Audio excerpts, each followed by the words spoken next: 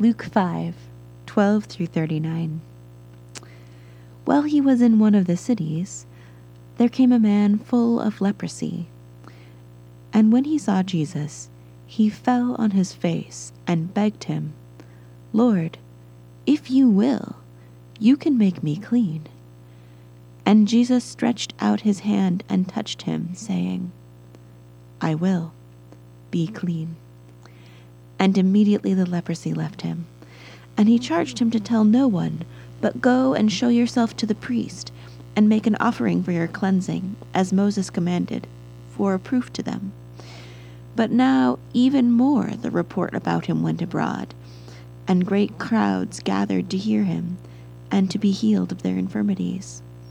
But he would withdraw to desolate places and pray. On one of those days, as he was teaching, Pharisees and teachers of the law were sitting there, who had come from every village of Galilee and Judea, and from Jerusalem, and the power of the Lord was with him to heal.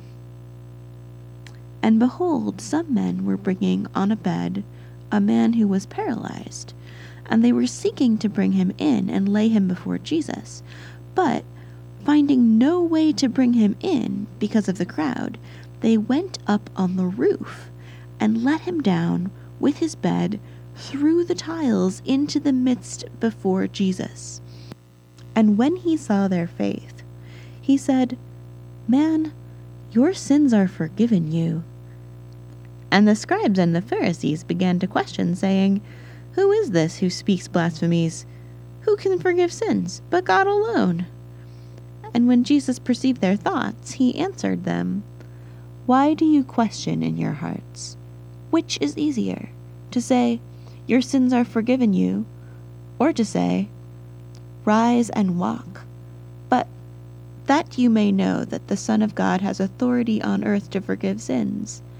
He said to the man who was paralyzed, "I say to you, rise, pick up your bed, and go home."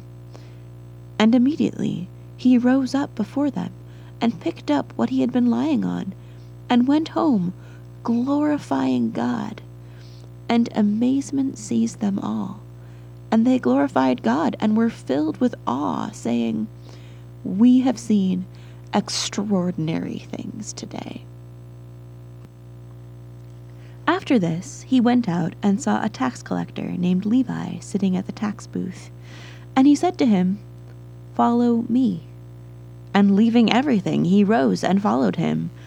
And Levi made him a great feast in his house, and there was a large company of tax collectors and others reclining at table with him.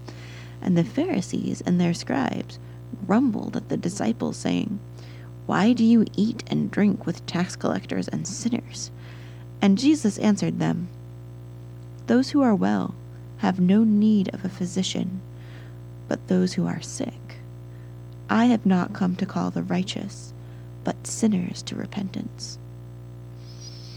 And they said to him, "The disciples of John fast often and offer prayers, and so do the disciples of the Pharisees, but yours eat and drink." And Jesus said to them, "Can you make wedding guests fast while the bridegroom is with them? The days will come when the bridegroom is taken away from them, and then they will fast in those days." He also told them a parable. "No one tears a piece from a new garment and puts it on an old garment. If he does, he will tear the new, and the piece from the new will not match the old. And no one puts new wine into old wineskins. If he does, the new wine will burst the skins, and it will be spilled, and the skins will be destroyed. But new wine must be put into fresh wineskins. And no one, after drinking old wine, desires new, for he says, 'The old is good.'"